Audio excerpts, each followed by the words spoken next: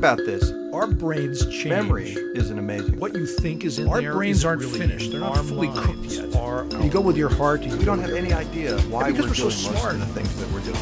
But here's the deal.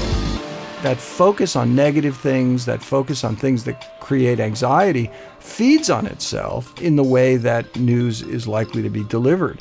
I'm Art Markman. I'm Bob Duke. I'm Jack Anderson in for Rebecca McEnroy, and this is Two Guys on Your Head. Today, 24-hour news cycle.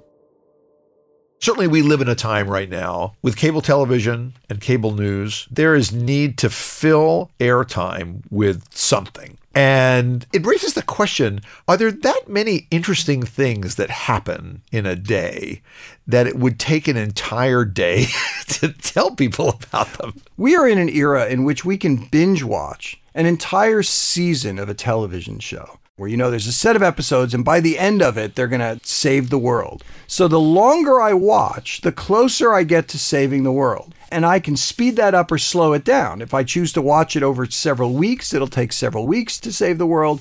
If I binge watch the thing, I can save the world in 12 hours. So now an event happens and we park ourselves in front of the TV set as if the longer we pay attention to the news cycle, the more likely it is that we're going to come to some conclusion. When in fact, real life events unfold slowly. We end up just watching a recapitulation of the same facts with different spin given to it. Why do you sit there and binge watch the TV show? Because it's exciting. And some of that excitement is also a little bit of anxiety. What's going to happen to the world? Well, in the news, the world is the world.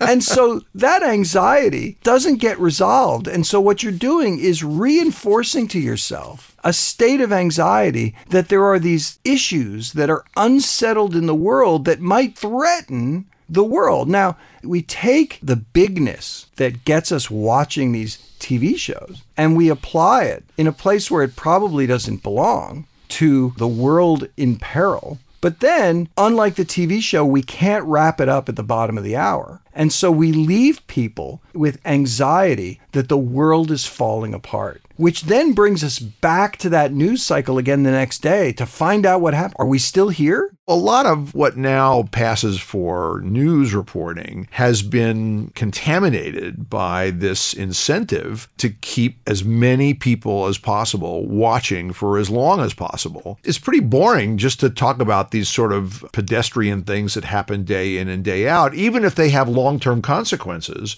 And it's much more enticing to potential watchers or listeners or viewers to present things that are depicting high drama and dramatic consequences, even though the people who are giving all that information know that nothing's going to happen for the next week, but we've got to keep you watching. So we've got to say more stuff about it, even though we don't really have any more information. We have to recognize that by checking the news all the time for most stories that are actually quite slow to develop, and for which the time element isn't that important. You don't have to be the first one to know about it. You certainly don't need an alert on your phone for it.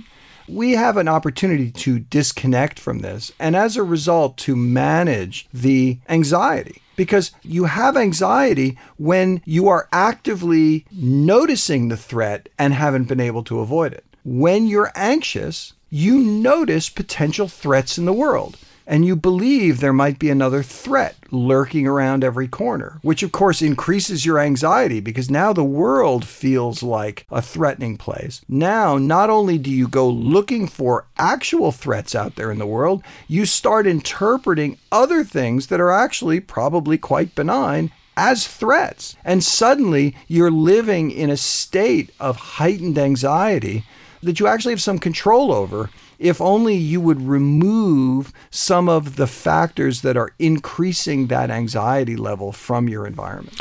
And one phenomenon all of us experience is a so-called need for closure. We'd like to get to the end of something, some stopping place. When we hear the start of something or the middle of something, and we know there's more to come, it would be more satisfying in many ways to just get it over with. Let's get to the end and get it done. But of course, what every good artist knows, what every good playwright knows, is that you want to delicately set expectations and then thwart them strategically so things only happen when it's going to be maximally satisfying for the reader or the viewer or the listener or those kinds of things. But there's an aesthetic in all of that that's playing upon a basic principle that affects all of us, and that is we'd like to know what happens and how things turn out. And what a 24-hour news cycle does is sort of perpetuates this idea that things are not yet finished, and any minute we may know more. And if we don't, we're just going to keep talking anyway. So there's this misperception that things are actually coming and progressing and getting toward